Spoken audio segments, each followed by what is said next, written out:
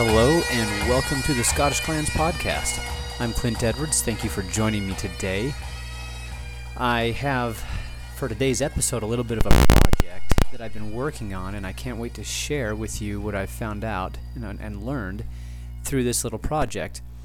Before I get to what I have learned about the clans and the Jacobite rebellions, plural, let me read to you a little bit of listener feedback that I didn't do last time, didn't quite get to it, and I just want to take some chunks out of this, and I think if I take sizable enough chunks without letting it take over the episode, I think I'll be able to catch back up with where we're at now and feedback that I'm getting currently.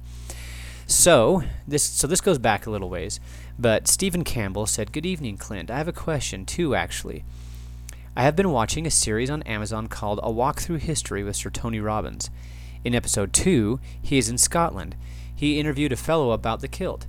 This person stated that the early kilts were more of a heavy wool blanket and that during battles the Scots would take them off and basically fight naked.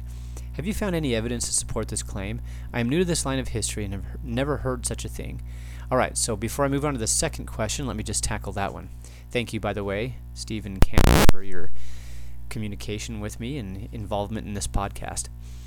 So as far as throwing off the kilts and fighting naked, a pretty simple Google search, most of the thing, and I'm not saying that that is doctrine, that is the truth, whatever, but when you see a lot of sources that kind of agree and are hitting in the same area, and you can see certain themes, you either need to challenge the whole theme or you got to accept it as, okay, that's probably pretty close to how it really was.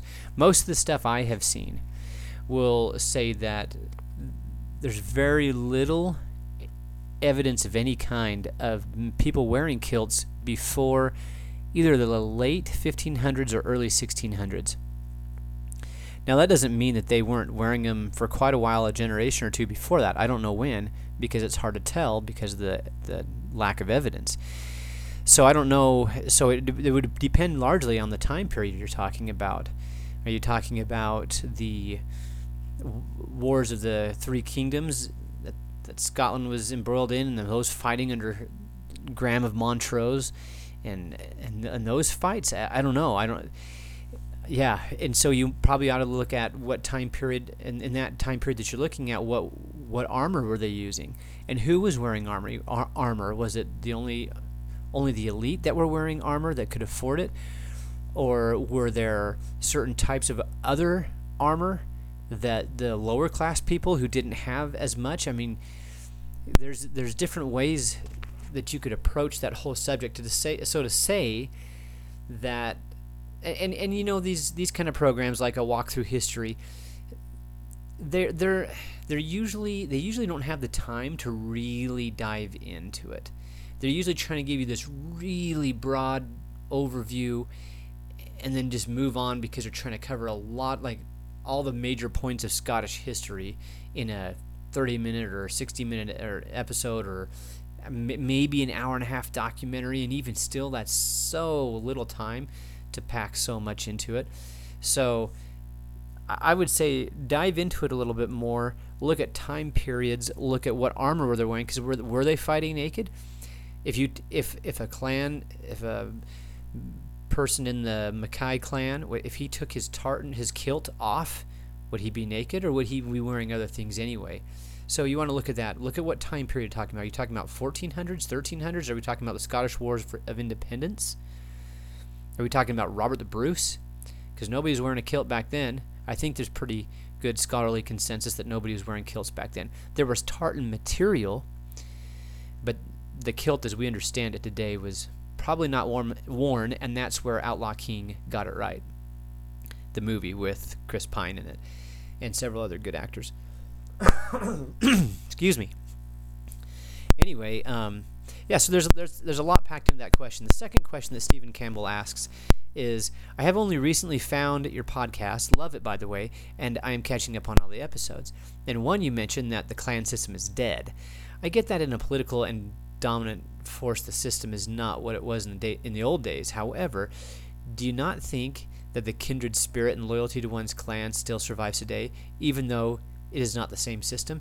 Yes, Stephen, absolutely. That kind of stuff still survives today. When I say the clan system is dead, I'm talking about the clan system as we always talk about it, as it's commonly portrayed. When we think of the clan system, we think of a figurehead of some sort who is connected with the people of the clan by either real or perceived kinship, and that he approaches, to compare the clan system to something that's not the clan system, because sometimes that's a really good way to get an idea of something, is by looking at something that compares to it or that contrasts to it. So we'll look at the case in England. If an English man of power and position and title was calling up people to fight, generally he's not going to put 300 or 400 guys on a battlefield because they feel some kind of kinship to him. And if you go back to the structure of a clan, I don't want to be too simplistic about this. It's not like everybody in that clan territory identified. Let's go back to the Mackay example. Every single person that lived in the chief of Mackay's territory, Lord Ray, not everybody would have thought that they were related to him, but a lot would have. He could put at certain times in history, he could put a lot of men on a battlefield, and a good chunk of those men would have called up because he was their clan chief, not necessarily because he had some sort of title. Similar, like you could use the Campbell of Argyle, Earl of Argyle, later dukes, earlier earls. When they called men up, and keep in mind that those episodes we did on the Campbell branches, you have the Campbells of Auchenbreck and the Campbells of Ardkinglas, who would provide the military trainers and commanders for the Campbells. You have the Campbells of Glenorchy and the Campbells of Cotter and the Campbells of Loudon, and so that guy could put a pretty good body of men on a battlefield through kinship. Never mind all the other people who lived on his land that were answering a call or some other variant of kinship or feudalism. Keep in mind that feudalism and the clan system were not mutually exclusive. They're both going on at the same time. But as opposed to other countries who weren't so kin-based in their societal structure as Scotland was. And there's a lot of scholarly work on that. Okay, so that's what we're thinking of when we think of the clan system. And so that is dead. None of the clan chiefs today are going to say, hey, guys, I know that I am the senior representative of the leading kindred of this group, and you are related to me, and as your chief, as your patriarchal figure, I need your help because the clan's honor is at stake, and we're gonna go to war here. So rally yourselves up and grab your weapons and let's go fight. That stuff doesn't happen. So in that sense, it's dead. Now, do all of the Gordons feel some sort of affinity toward each other? Maybe, especially the ones who are more historically minded. So that stuff that you mentioned, yes, absolutely. The kindred spirit, the loyalty to a clan, yes, but what we look at as a clan system from the 1500s, that doesn't exist today. But absolutely, people. I think if the things that you mentioned here, like, don't you think that still exists today? I think if they didn't exist today, this podcast wouldn't be going. Nobody'd be, or very few people would ever listen to it. Not like my dozens that listen to it now. Anyway, I absolutely do agree with you that exists today. So if I ever, and I don't remember what my exact words were when I said the clan system is dead, but as it existed in the 1500s, that does not exist today. And we'll actually get into that a little bit in our episode. All right, I'm gonna push on to Katie Viney. Where have you been? It's been a while since last episode. Sorry if I missed something. Katie, appreciate it. I was out of the loop doing some military stuff. It was an old comment. If she's listening to episodes since then, she's probably got it. But John Anderson said, and this is kind of interesting for anybody listening, he says, "Hi, are you aware that Michael Newton has an online course on Scottish heritage starting Monday? It looks amazing." Now, this information might be pretty dated. And by the way, I'm an end quote.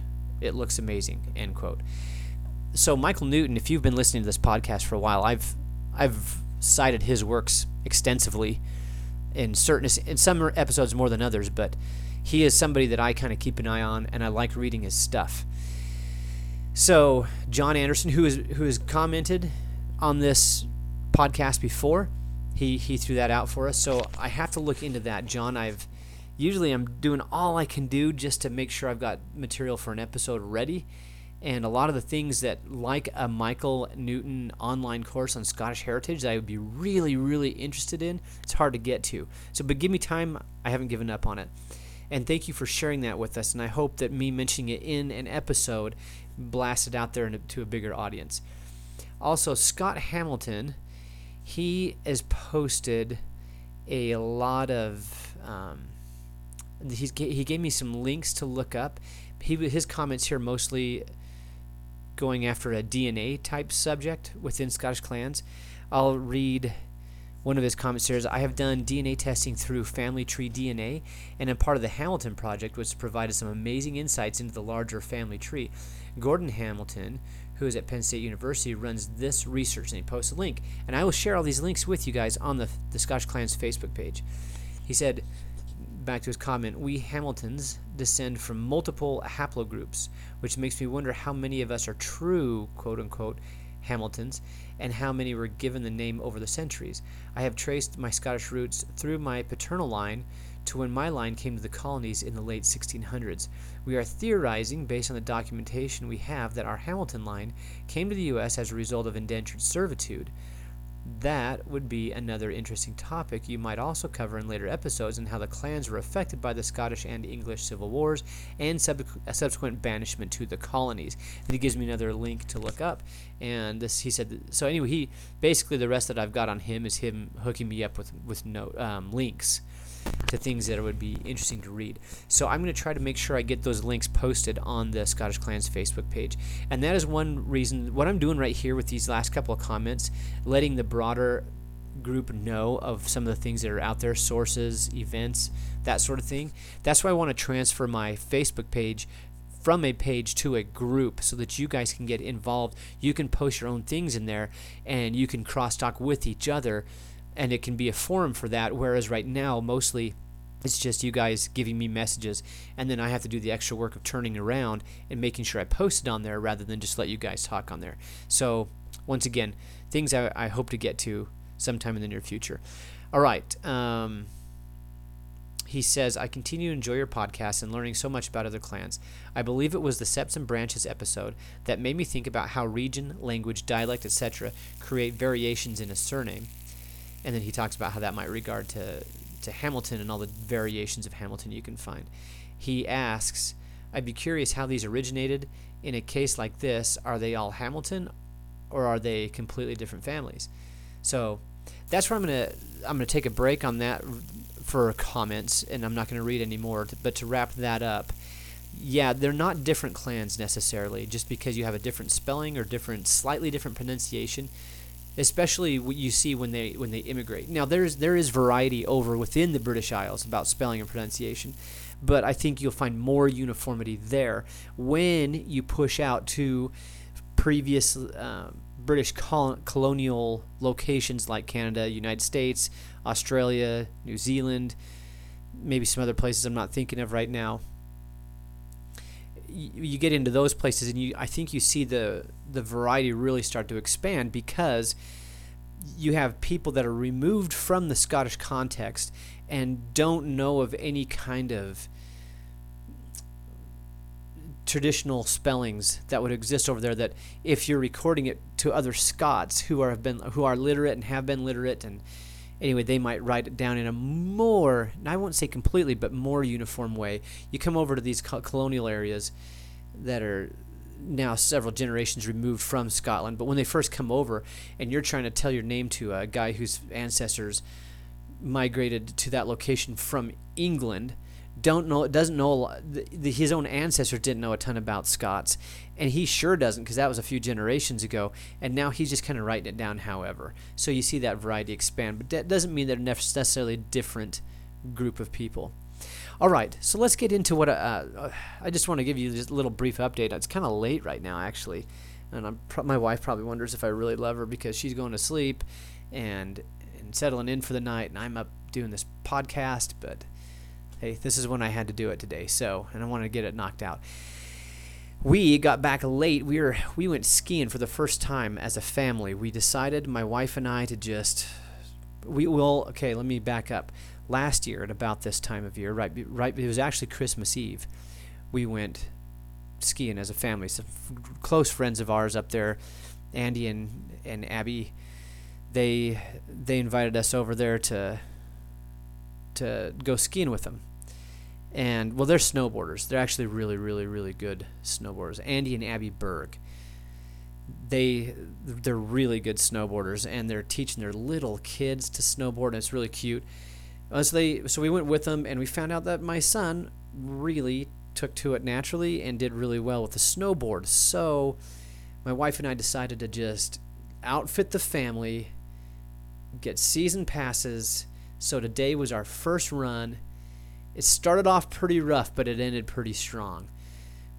So, yeah, we had a good time, but we got in kind of late, and now it's after 11 o'clock, and I want to go to bed, but I really want to get this podcast also put out there. What else is going on? I don't know. There's other stuff going on, but you guys probably don't care. I'm just glad you guys decided to join in with me tonight. Thank you for tuning into this podcast. So let me share with you some of the things that I've been doing. Let me explain to you my project that I've been working on. I wanted to know, so there's a certain way that the Jacobite rebellions are portrayed. For those of you who are completely new to Scottish history, I'm going to try to do this very succinctly so I don't lose everybody else. The Stewart dynasty, been in power since when? The mid to late 1300s. I didn't research all this, but you have Robert II, who's the first Stewart king, and clear up through, like, a lot of your famous monarchs from Scotland are Stewarts. You had Mary, Queen of Scots. She was famous, and there's been movies and some shows done about her. Then her son was James VI of Scotland, but then his relative, Queen Elizabeth of England, died, and he was the next in line for the throne. So he now becomes James I of England and moves his court to London. I had one professor in college say it was like getting a promotion because England was far more wealthy than Scotland was. So he moves his court down to London. He's the one that was responsible for the King James Version of the Bible and the Ulster plantations, where he kindly excused the native Catholic, more Gaelic-speaking Irish from their lands in Ulster, the kingdom that occupied the northern part of the island of Ireland, and planted it with supposedly loyal Protestants. Anyway, that's the King James, and both Mary Queen of Scots and that particular King James are Stewarts. So you just going super brief. This in the 1600s, the Stewarts lose the throne. They get chased out, and they're replaced with a different dynasty, up to the point in question that we're talking about right now. But by the way, there's way more to it than this, but I'm trying to be brief. The time that we're talking about, you have the Hanoverian dynasty that are taking over. The Stewarts want the throne back. They've been in exile in continental Europe, and they want a shot at it again. So you had a lot more going on with Stewart rebellions than what I'm going to explain to you, but what I'm focused on is a rebellion, an uprising, an attempt to get the throne back by the Stewarts in 1715 and another one in 1745. There were more than that, but those are two major ones, and that's kind of where I'm focusing my little project on right now. Okay, and so you had these conflicts, and they came back in, and they tried to rally people that would be loyal to them, try to chase the Hanoverians out. The Hanoverians were George I was from Germany originally. Now, for those of you, my United States listeners, which is the vast, Podbean tells me that the vast bulk of you are United States listeners, the Hanoverian dynasty, we fought our revolution against King George III. So same family that we fought against as the Jacobites were fighting against, except for we won. Just want to throw that out there. So the Stewarts, why do they call them the Jacobites? Well, because English is the only language where the biblical name Jacob is pronounced James. So when you pronounce James in the original Latin, it's Jacob or Jacob. And James, what was he? James the 7th, I believe, was the old pretender. So he was the one trying to get his throne back. And then his son, Charles Edward Stewart, better known as Bonnie Prince Charlie, was the representative of the Stuarts in the rebellion of 1745. Now it's termed rebellion today because they didn't win, and the Hanoverians win, so I call it a rebellion. Anyway, so how these rebellions, these Jacobites. So if you follow James, then you're whose Latin name is Jacob or Jacob, then you're a Jacobite. Okay, so there's the Jacobites, people who supported the Stuarts getting their throne back and were willing to fight for it. So the way that these rebellions, and specifically the one that's probably the most well known is the 45 Rebellion. It was very successful at first, and the Jacobite army punched deep into England. The rumor was that King George had his bags packed, his boat ready. He was about to sail back to Germany. I don't know if I haven't confirmed that or not, but that's kind of what some people were under the impression of. Anyway, and then for some reason, and this is one of history's mysteries, they just turn around and head back to Scotland. Some people think it was because they were getting too far away from their supply trains and all that. I haven't studied all this, and this is not meant to be an episode on the history of the Jacobite Rebellion. I'm just trying to lay a brief foundation for people who are completely coming into this new. Okay, so the way that this rebellion is often portrayed is it was a bunch of Highlanders fighting who were loyal to the Stuarts, who were fighting the English, and that's how it looks a lot of times in the histories of this. And I don't know if that's just the popular histories that you get on a Google search or in a Wikipedia article or what, but that's the way it's portrayed. What I want to do is dig up a little deeper into this subject and think, okay, was this a Highland Scot versus Lowland and England fight? My conclusion on that was no. It's a lot more mixed up than that. Now, I want to be before I get too far into this, tell you what my sources I'm getting this off. This is meant to be a very skim the top, first impression effort here. So I'm using Wikipedia. Now, if for any of you who don't know my thoughts on Wikipedia, go back to the episode on sources because I laid it out there extensively. Wikipedia has its place in a learning environment. This should never be cited on a scholarly paper, but it does have its place, and as a media or a platform to get information really quickly. I'm not looking to study. This will never get done if I go clan by clan looking up all the scholarly sources on the clan and the traditional and the clan websites and all this stuff so I can say I didn't use Wikipedia. I just don't have the time for that. So I was trying to get a lot of information in a very short time. So I just went clan article by clan article and just skipped right to the part where it talked about the Jacobite Rebellion or the Jacobite Rising of 1745 and see what side were they on. That's all I wanted to know. And then I wanted to take this very shallow look across a broad base of clans, and I would want to start mapping it. So I went to Google Maps, and I started dropping pins on each of the different locations of the clan headquarters. And I tried, clan headquarters change, and that is one of the huge lessons from this effort, is we can't get too locked in. You guys saw actually this when I was answering listener feedback, is when you're answering questions that you have about clans, you got to be specific on that time period.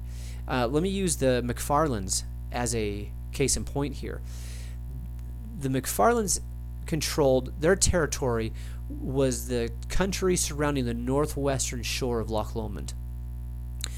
An area that there's an actual town called Erricher, and that area around that they call that Erricher as well, like the Ayrshire Alps. They're part of the Trossach mountain range.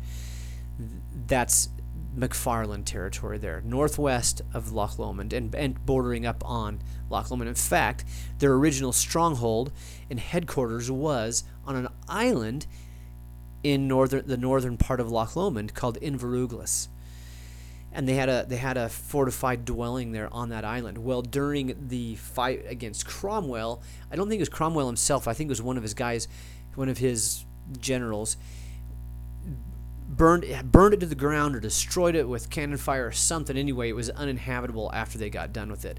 And that is when the McFarland chiefs moved their headquarters to Ayrshire, which is at the very, very northeastern or northern end of Loch Long. So it's just, and if you look at it on Google Earth, it's just through a mountain. You just go through a canyon or I don't know if it's a glen or what it looks like here in the West we just call it a canyon. Anyway, you go up between the mountains and over a pass. You just drops you right down. And I don't even know. I doubt it'd take you maybe a half hour to drive it. I didn't look at exactly how many miles it was though. So that. Anyway, it wasn't a huge move, but it was, okay, here was their headquarters one time, and here was it another time. So if you're looking at the 1500s, their headquarters is in Inveruglas. If you're looking at late 1600s and past, it would have been at Ayrshire. Okay, so that's just a case in point. So when I'm dropping these pins on this Google map, I'm trying to drop the pin where the clan headquarters would, where the chief of that name would have had his dwelling place, his stronghold, whatever it was, during the mid-1700s. But so when you look at this, I'm going to post a link on the Facebook page to this map so that you can use this. It is not meant to be an exhaustive representation of the Jacobite rebellion and which clan was where. I know I'm missing clans on here, and maybe where I dropped the pin wasn't the exact spot, but but the effort has done its point for what I was looking for. I'm looking for trends here, so I'm not as concerned with, gosh, did I get the exact right location for this clan? Like, was that exactly where their headquarters? That would have bogged me down in time. So I marked all of the Jacobite clans in red, all of the Hanoverian clans in blue, and now there are other clans that were split. And I'm going to name off all these clans, okay? There's other clans where part of the clan went with one side, part of the clan went with another, and there's some really interesting stories that come out of that off the top of my head, like the Macintosh story.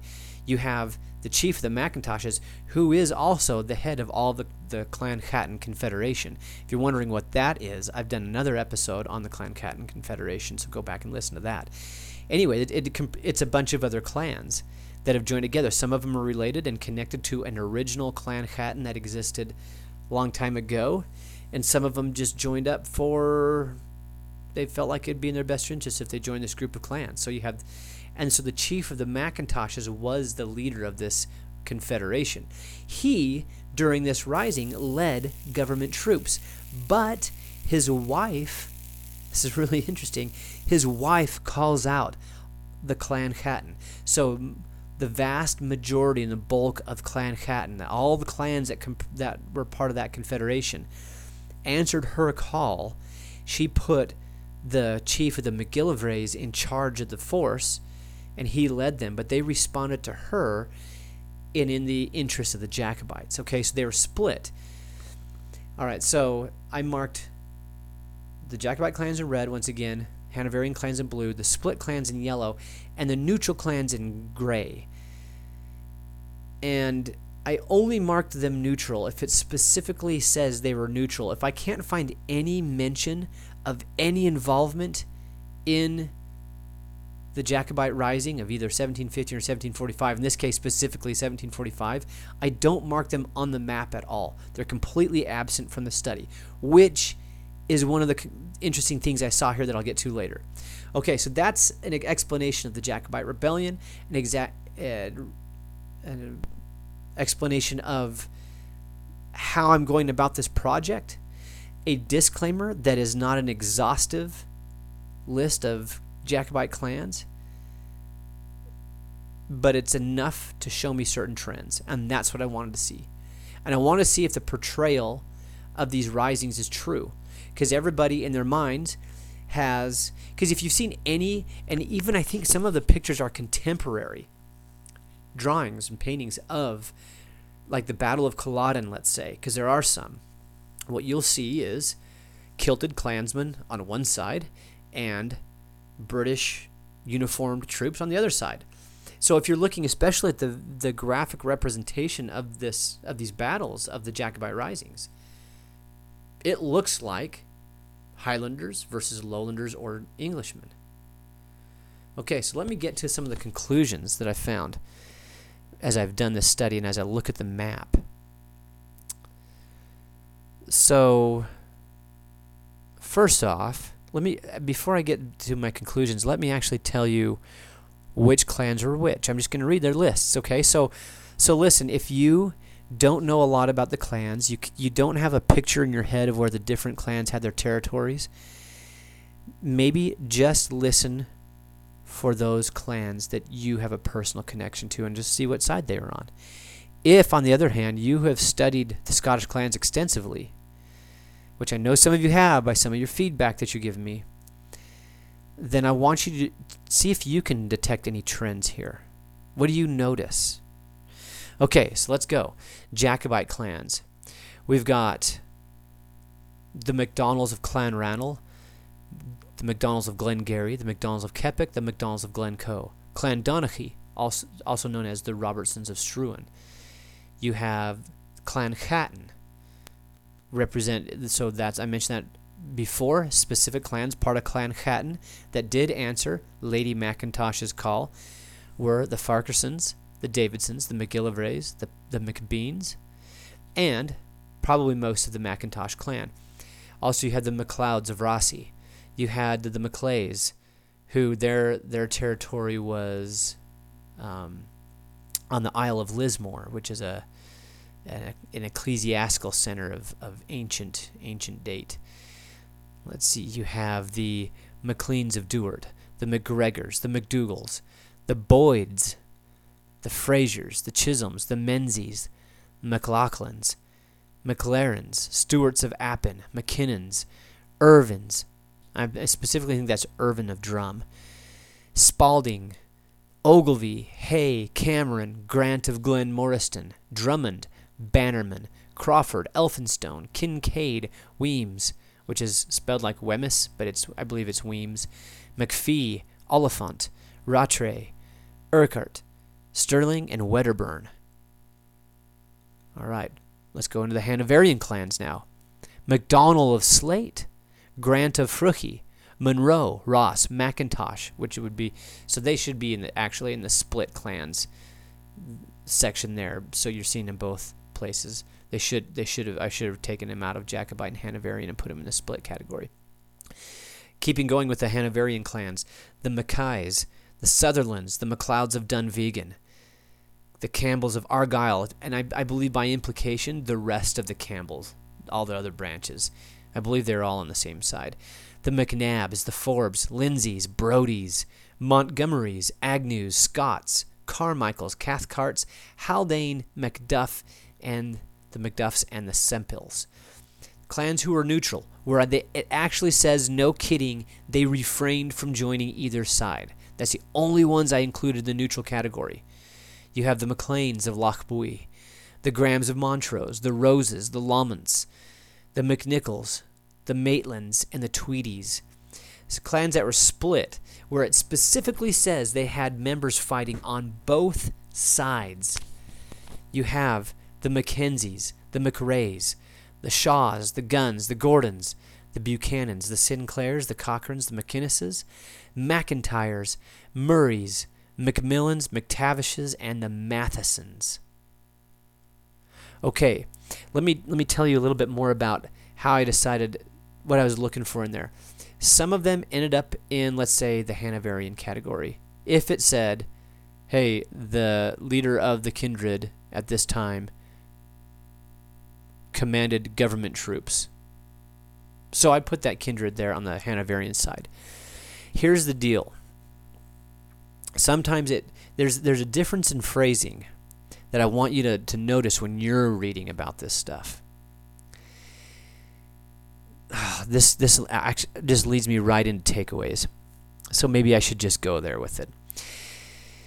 So there's a difference when it talks about joining one side or the other, or even just giving the clan history generally speaking. And this is true of the Wikipedia articles and many of the different clan history websites that you could go to. And if you're wondering which ones I'm talking about, go back to the sources episodes. There's 2 of them on there. One about the sources, the other one about the problem with the sources. And this got me into a train of thought that many of you know that if you've been listening for a while now, you know that I've really spent a lot of time and research diving into this particular issue with Scottish history. In my mind, there's a difference between saying, hey, the Mackenzies showed up on the battlefield with 500 other guys, or sometimes it specifically says of their clan. Now, look, if you go back to the structure on the clan, we're not talking about 500 guys with the surname Mackenzie. But it is the clan system. It is a kin-based society, to use scholarly language like John Bannerman, Stephen Boardman, these prominent scholars in this particular field. A kin-based society. So it's a clan deal. And so the Mackenzie, the chief of the Mackenzies, and I'm not talking about any particular battle or even the Jacobite rising of any kind. Any time in the history where it says the Mackenzie showed up on a battlefield with 500 of his clansmen, that's, to me, sounds different, and I distinguish it between that and when all it talks about is the activities and involvements of individuals with that surname, which is what you see in these Wikipedia and other clan websites. Their histories, these broad, shallow, skimming the top histories, is it makes it look like there wasn't really anything clannish going on. It follows the activities from father to son of a certain surname without any indication that there was a clan to back up this particular individual line. Does that make sense to you guys at all? Please let me know if you kind of feel me with what I'm talking about. It'll talk about, I don't know what, let's go to the lowlands, because this is mostly what I'm talking about here. And this is where it's at. So this led me to have the question of, so were these lowland groups, were they really clans, or were they just aristocratic families that looked a lot like those that were south of the border in England? Now, as I dove into this a little bit, you go back to the episode entitled, Is Your Clan Really a Clan? I answer this question there.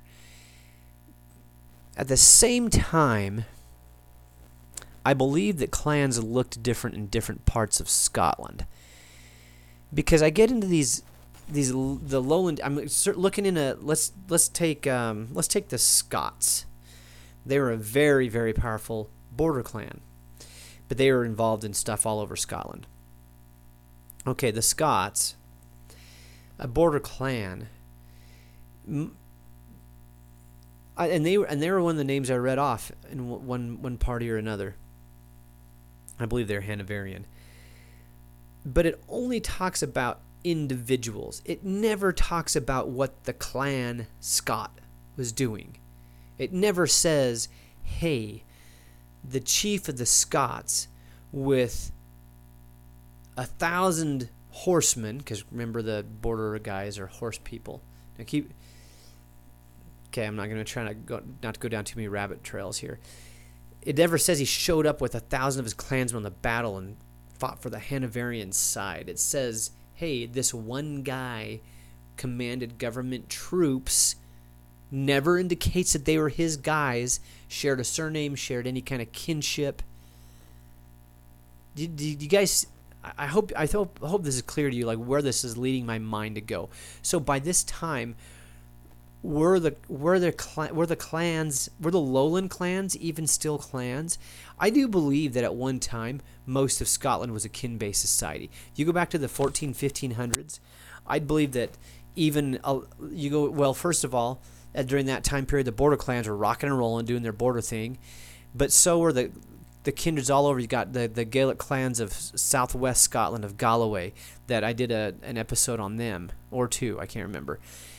And they were acting in a clan society back then. And you go into the Aberdeenshire lowland area up there, but that was, and even Alison Cathcart and some of her stuff has talked about the blurry lines between Gaelic and non-Gaelic up there.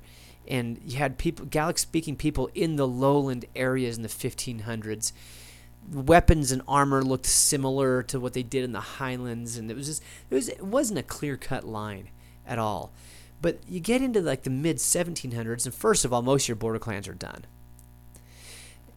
Because when James VI of Scotland inherited the English throne and became James I there, now that border country isn't so much a border country anymore. And this King James made a concerted effort to do away with the border thing. He just, in his mind, it needed to stop altogether. And he was successful. And he used Britain's colonial involvement as one outlet for that. So a lot of those border guys, they got hemmed up. If they were seen trying to continue the border ways after King James obtained the English throne, he didn't have any patience for it all. He got rid of them. He either prosecuted them and took care of the law and dealt with them according to right then and there.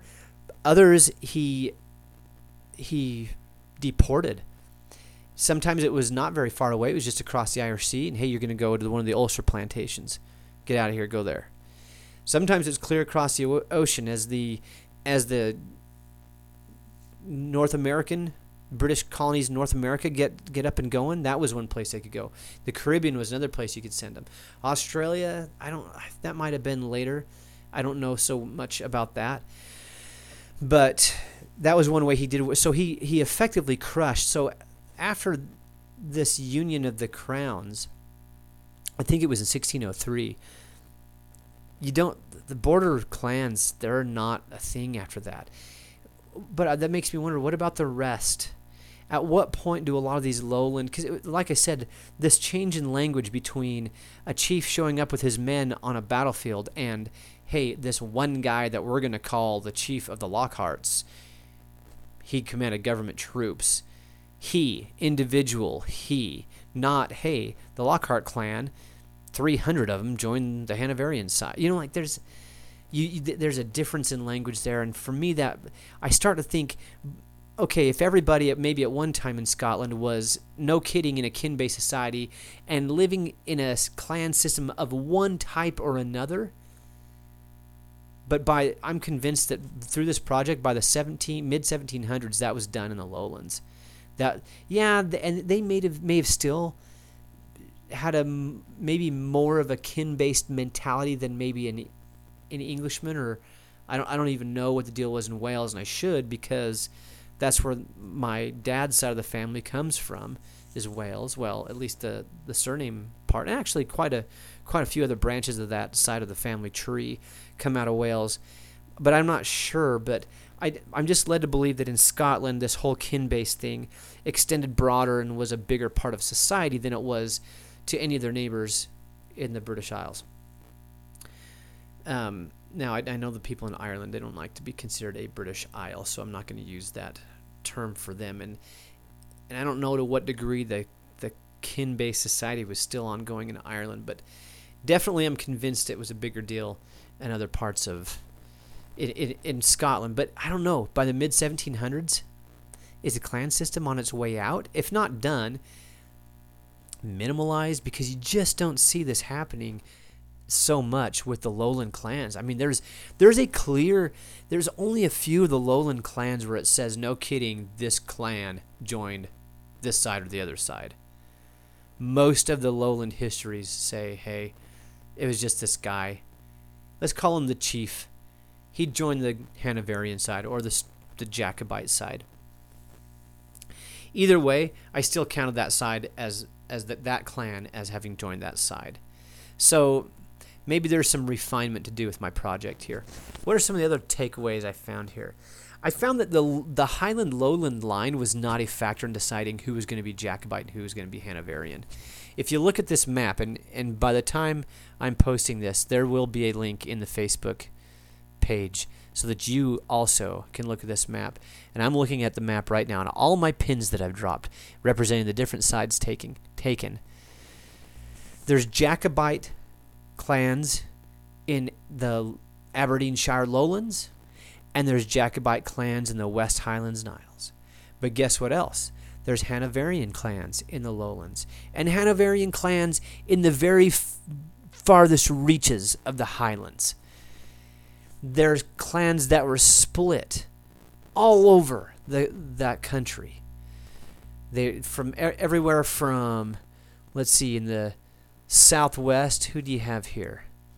You can touch on these markers. The Macmillans of Knapp. They're a West Highland clan. They were split in their allegiance. And then so were the Gordons of Huntly, clear up in the northeast of Scotland. Up I don't know what the major town is. It's east of Edinburgh and northwest of Aberdeen, but they were considered lowland, although they were very, very involved in the Highland Gaelic-speaking world.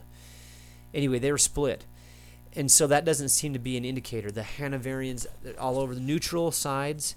Look, here another one. So you had most of Clan Donnell fully invested in the Jacobite rising.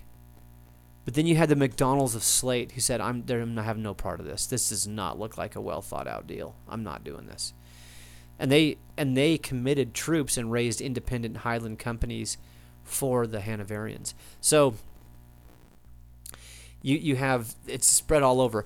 Just a quick glance at the map will indicate that the Jacobite clans all over Scotland, not just the Highlands, all over, were more numerous than either the Hanoverians or the split clans.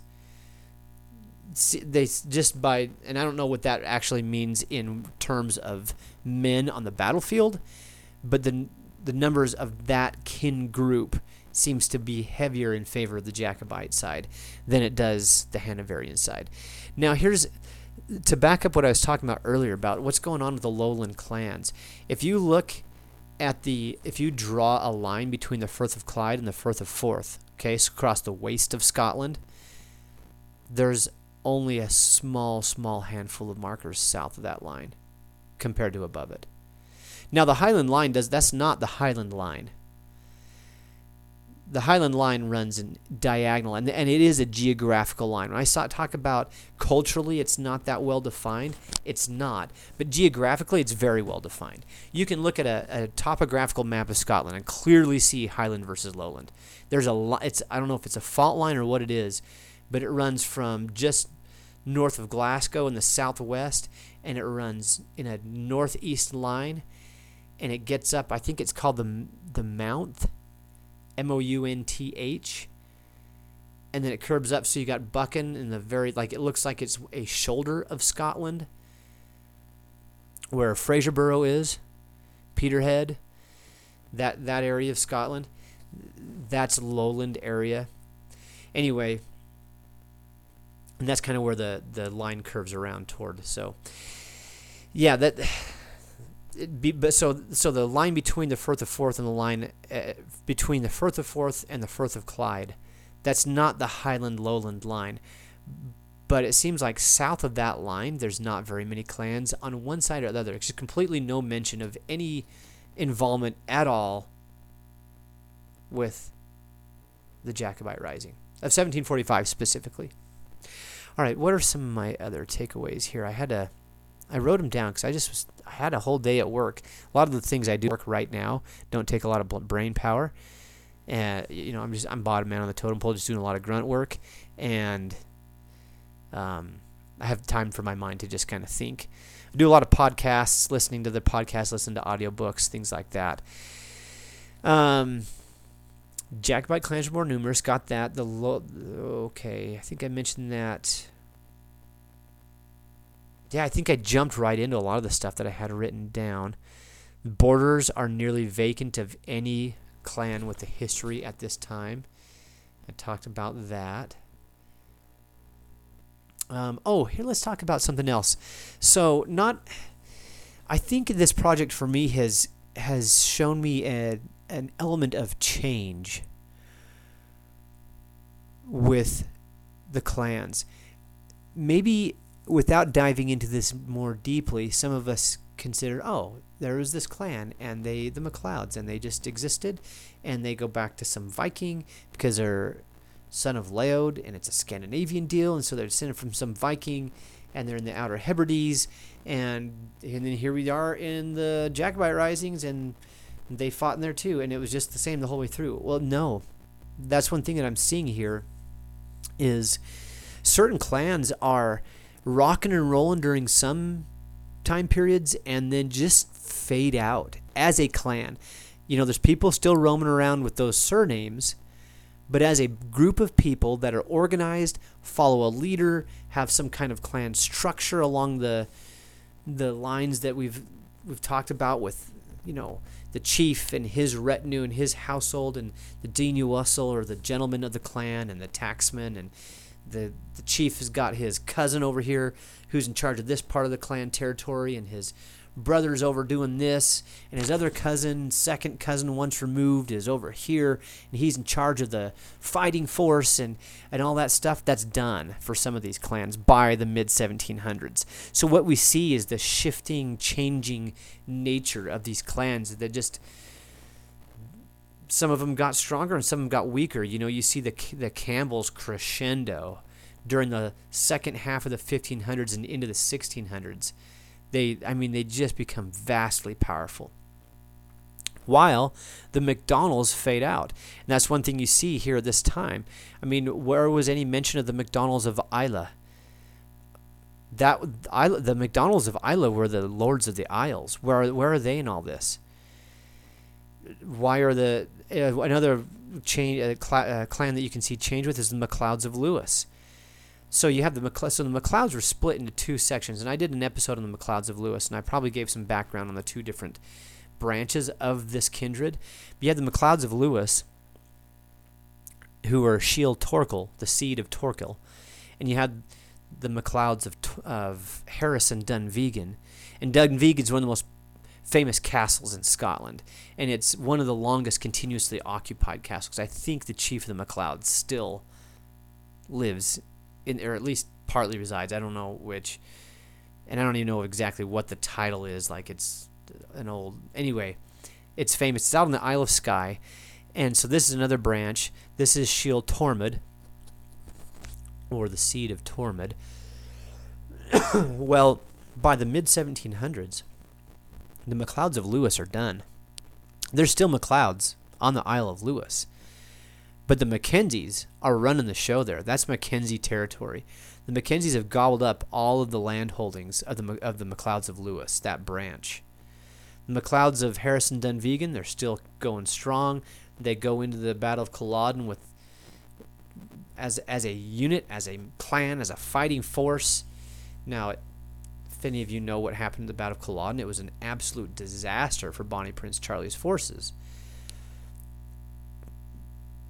But at that time period, you still have a functioning, and I would say maybe even a thriving MacLeod of Harrison Dunvegan. But the MacLeods of Lewis are done. They've been since the early 1600s. So for almost, not quite, but almost 150 years, the MacLeods of Lewis have been done. The MacGregors, I don't even know if by this time there were MacGregors of Glenstray. Glenstray was were the chief of the MacGregors. That was his residence. It was at the northeastern end of Loch Ah, right by where the Campbells of Glenorchy were from. And there's a relationship between those two, and I've mentioned it in previous episodes. Maybe in some subsequent episode I'll really dive into that issue, but I think I have talked about it. I think when I did the episode on the alliance between the MacFarlanes and the MacGregors, I think I went into some background on MacGregors, but that's the Glen Stray. That was where their chief's residence was, and at this time, I think you have. I think Rob Roy MacGregor is still alive at this time. I think he was alive for both the 1715 and 1745 rebellion, or rising. But the Glen Stray, I think they're not the MacGregors of Glen Stray anymore. I think most of the clan lives by this time in Glen Lyon, and also on the northeastern shore of Loch Lomond, which would make sense if they were close allies with the MacFarlanes, is that they're right across the loch from each other, and they can join up with each other when they go raid and spoil the Colquhoun territory. Anyway, the nature of the MacGregor clan has changed significantly by then, and actually a lot of them are living just kind of a guerrilla lifestyle. And I'm not talking about gorillas like in Africa, the great apes. I'm talking about like hit and run, plunder, do what you got to do because the government's taking it pretty hard on them. The MacFarlanes are not operational as a clan by this time. They didn't survive as a clan through the mid-1600s, where you see them fade out. And actually, they were tied up with the MacGregors in this whole thing. Like the MacGregors, the MacFarlanes were outlawed because they were rough and they didn't have the right friends in the right places. I think we've seen that you can do some pretty heinous things, but if you have the right position or power, or you have the right friends, you can get away with it. The MacFarlanes didn't get away with it, and they were persecuted and by the government specifically. Their name was out. A lot of the same things that happened to the MacGregors happened to the MacFarlanes too. All right. Anyway, that's just to illustrate my point that you're going through and you're thinking, well, I'm going to see where this clan was during this time. What side did they take? And I'm looking up for the information, and I can't even find it. Like, well, what's going on? Why is there no mention of everything? Well, you find out that actually they just kind of dissolved as a clan by that point. They didn't have a chief by the time that by 1745, they didn't have a chief. There were still people with that surname running around, but as a clan, they are not functional. So it wasn't a static existence for these clans, and for many of them, they hadn't been functional for a few generations. It wasn't just like 5 years ago we broke up, like a band breaking up, like a middle school boyfriend and girlfriend breaking up. It was like, no, they went through some hard times. They didn't make it out, and they're not a clan really. Like some of the other ones that are functioning still were. So that was something that stuck out to me here's another thing that, what were some of the factors of this change? Well, in the early 1600s, you have the Statutes of Iona come forth, and one of the things in there was saying, hey, chiefs, you got to send your kids to the lowlands to be educated. Well, so that's chiefs all over the Western Highlands and Isles. As that happened, some of these family members go back to where they're from, and they go by, they're just more educated, they've seen more places now, they can speak different languages, they can read, they can write, and they're just going to go back to be more capable chiefs. But some of them gained a taste for the lowlands. And so through the 1600s, you see more and more clan chiefs like to spend a lot of time in the happening scenes of Edinburgh or London even, and not so much back in their native glens and straths and mountains and hollers and hills. And so this creates a disconnect between the chiefs and their men, their clan. And so that's one of the major shifts going on. What does that do for the concept of duchas? Duchas was this. Michael Newton goes into a lot of detail on this, and I'm going to try to do some kind of justice to this concept. Sorry for all the coughing. I've been talking so much, and maybe I ought to just push pause and grab a glass of water. But this concept of duchas was that it's a clan territory, but it wasn't just boundaries on a map. It was your heritage, all of the collective memory of the clan that is embedded in the landscape. There's something deep and spiritual about Duachus. It was a shared thing with the chief and the clan, and we're all in it together. That concept starts to fade away. Not only in the statutes of Iona, the chiefs starting to spend a lot more time in the happening scenes down in the lowland cities. That's not the only factor here. Another factor that may have broken this concept down was that the government, the kings, the monarchs of Scotland, started to say, okay, I got it, your clan's been here since time immemorial. Why don't we make this legitimate with a charter, a royal charter, saying that you, the head of this clan, the earl, the laird, whatever of this feudal title you have, in addition to your being a clan chief, I'm gonna say that you hold this land of me. Now, one thing that happens with this is now, rather than the fact that, well, this is my clan territory because it's my clan territory, and don't mess with my clan territory. Well, one thing you see is now that when the monarchs make these charters, they don't make it with the clan. They make it with the individual at the head of the clan. And so now the relationship is not between the clan and the monarch, or between the chief and his clan. The relationship as regards the land is between this leader and the monarch, the chief and the monarch. And so the concept of territory and land ownership starts to drift away from this communal shared heritage type of concept embodied in Duachus, and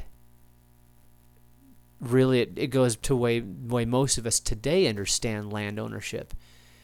Back in Idaho, before we moved, I had 16 acres, and that 16 acres was in my name, and I did with it as I pleased without consulting with anybody. Now there's certain rules, like you can't just do whatever you want whenever you want, but it's my I can say it's my land. And at one point I did have it all paid off. It's my land. I own it. But that's not how it was looked at in the concept of Duachus in the old traditional clan system. And you go back to that question at the beginning of this podcast, is the clan system dead? Well, yeah, that concept of Duachus was at the center. That was the core of the clan system. And you see that starting to erode a long time before the Battle of Culloden, which wrapped up the Jacobite Rising of 1745. It actually happened in 1746. And like I mentioned earlier, it was an absolute disaster for the Jacobite forces.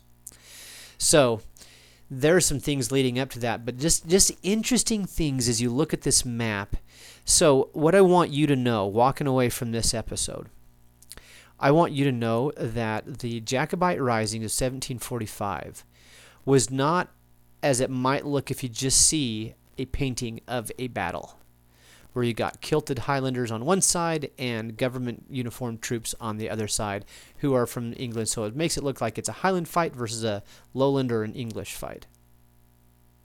It was way more complex than that. Clans split up and fought against each other. Different branches of different clans fought against each other. You had MacDonalds on this side, you had MacDonalds on that side.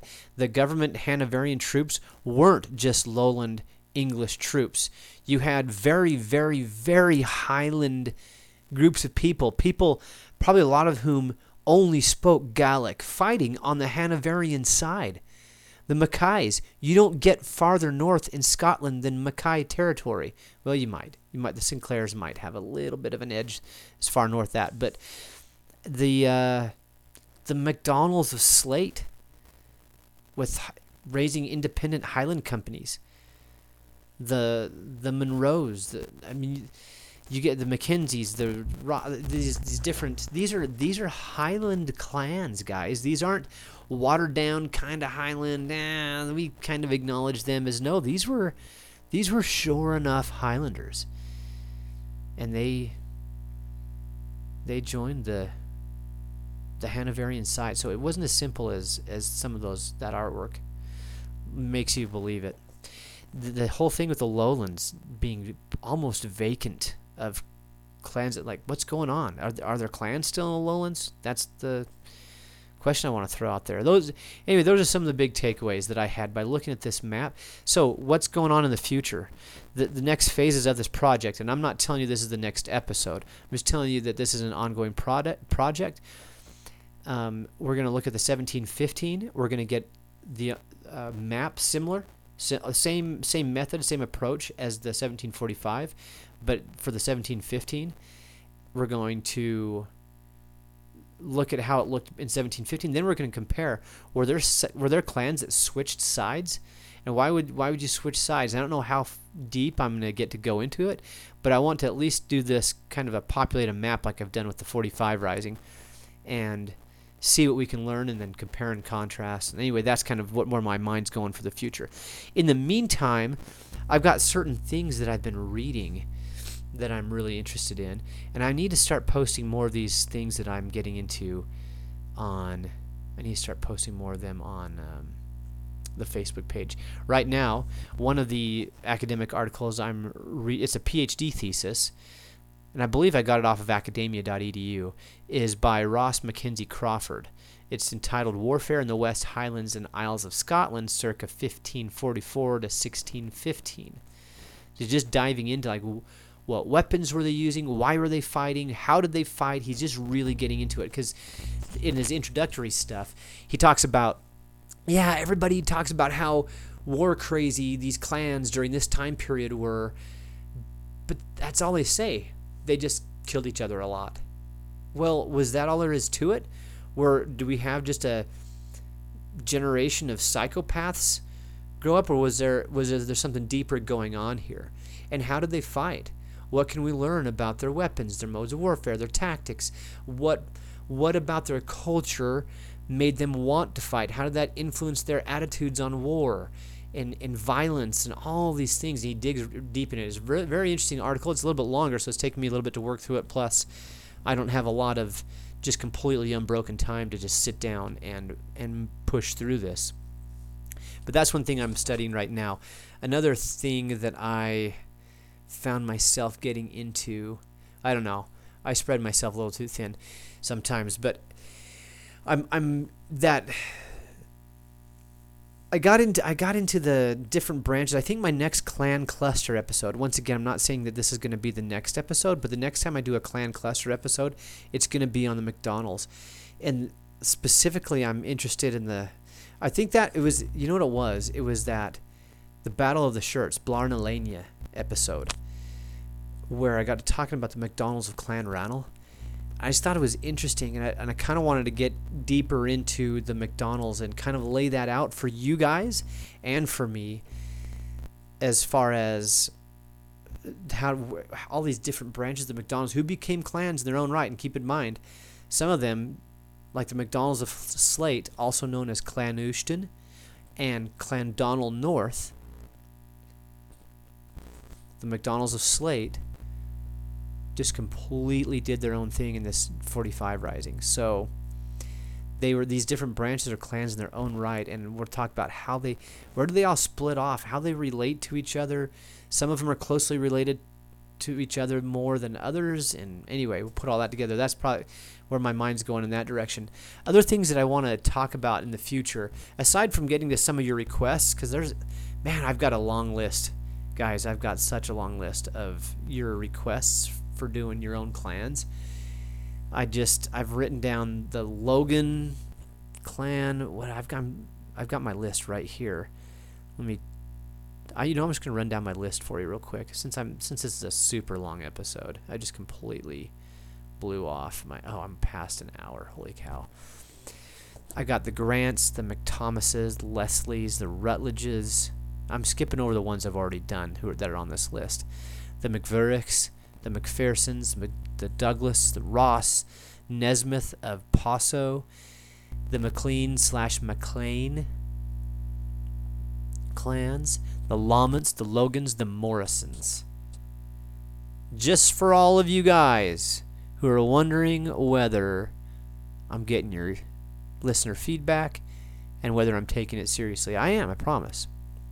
So far off of this list, I've already done the Roses, the Grahams, the Donaghys. God, is that it? I've only done 3 of your personal requests. I need to repent, guys. I need to do more of your stuff. Anyway, so I need to get into that. Now, one of the things I specifically want to dial in on, like Ross is on this list. Okay, so you have the Earldom of Ross, and you have the Clan Ross. You have the Earldom of Sutherland, and you have the Clan Sutherland. Are they the exact same thing? I think I might jump into that in the future. You got the Lindsays, the Earls of Crawford, but then you have people with the Crawford surname. So how are they associated with each other? I think I'd like to do an episode diving into that a little bit. And so for whoever, and I don't put on my list here who recommended it, so I just see the name of the clan. I just know that I have a listener who wanted to hear me do it, which I take as a huge compliment. And if you thought I was doing a horrible job, you probably wouldn't want me to talk about your clan.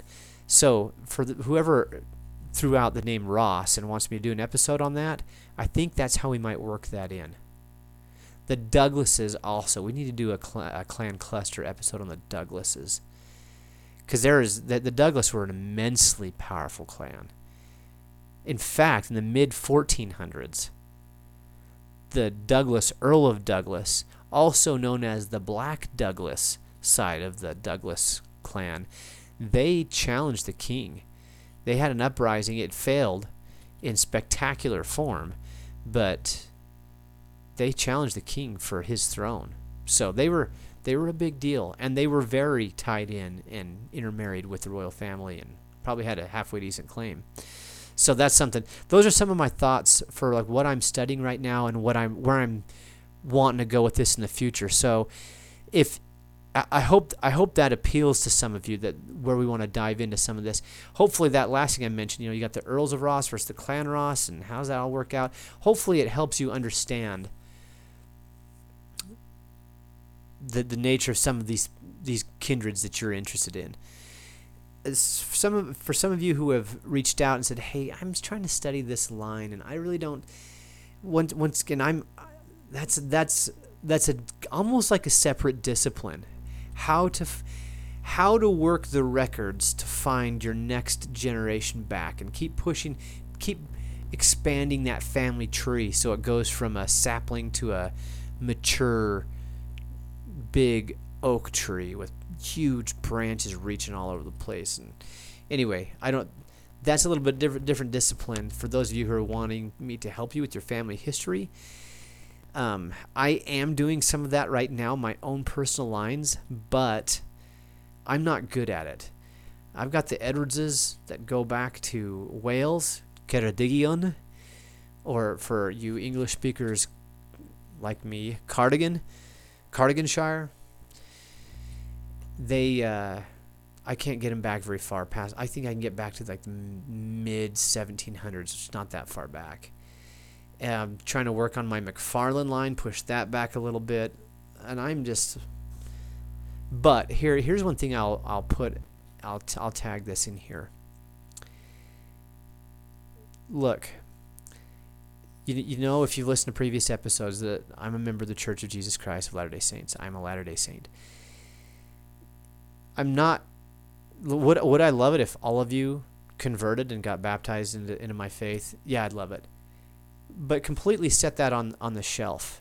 If you're just looking to do some family history, we're pretty good at it. Now, there's some of our doctrine that is the underlying foundation for why we feel so strongly about it, but you can use our resources independent of that. You guys can find your nearest Church of Jesus Christ of Latter-day Saints Family History Center. You can go there with people who in some cases have some pretty good training and are a lot better than me, especially if you want an actual, and by the way, this is free. If you go to any other place and actually get somebody to just focus on you and help you with your line, you're going to end up paying for it. You can go to these family history centers, and It's not like they're going to make your line their all-consuming effort as though they were being paid to do it. So there's a difference there. But if you want to go in and use a computer that's already set up for this, they've got databases, then they have people that's their point in being there, is to just, hey, what do you need help with? Oh, have you tried using these records? Hey, have you tried doing a search here? What country you're looking for? What part of that country? Anyway, some of them are really knowledgeable. Most of them are doing it on a volunteer basis, and so some of them aren't as knowledgeable. But there's a lot to be said for somebody who will sit in the chair next to you and walk you through some resources that you didn't know existed, and some databases and some search engines and some things like that, and how to use them and how to link them together and all that stuff. So even if you're completely disinterested in my faith, which is fine. I'm a big fan of freedom and you being able to do whatever you want. If you're trying to push your family, your genealogy farther back, find out where the nearest Latter-day Saint Family History Center is and see if you can get in to use it. If you can't, if you've tried, you've gone on, you've typed in, you've Googled Church of Jesus Christ of Latter-day Saints Family History Center near me or near this particular city or whatever, and you can't find it like that, the church has some websites and some things, and I'm not saying it's like special access, top secret, security clearance to be able to use it. It's not. It's not that. I've just used that kind of stuff before, so if you've tried your hardest, please reach out to me, and if I can find the nearest one to your city, I believe I've already done this with one of my listeners. If you need the help, just let me know, like, hey, I live in this town or in this county. Is there any Latter-day Saint Family History Centers near me? I'd be happy to that wouldn't take me very long to find out, and I could get you back if you're having a hard time pinning that down. But it's a great resource, and there's no obligation. You can go in and use them. It's not like, hey, sign this here and you're obligated to show up for 3 church meetings. There's nothing like that. Just show up. We're just happy that we can help you with your family history because we feel strongly about it, and we like talking with other people who feel strongly about it, even if they're coming from a completely different direction on it. Anyway, that's all I got to say about that. I need to go to bed. It's so late, but thank you for being with me. You're probably not necessarily listening to this late at night, but I'm glad that you tuned in. You downloaded this episode. You're following this podcast. I hope you like it. And I hope you'll join me again for the next episode. Until then, I hope you have an enjoyable life.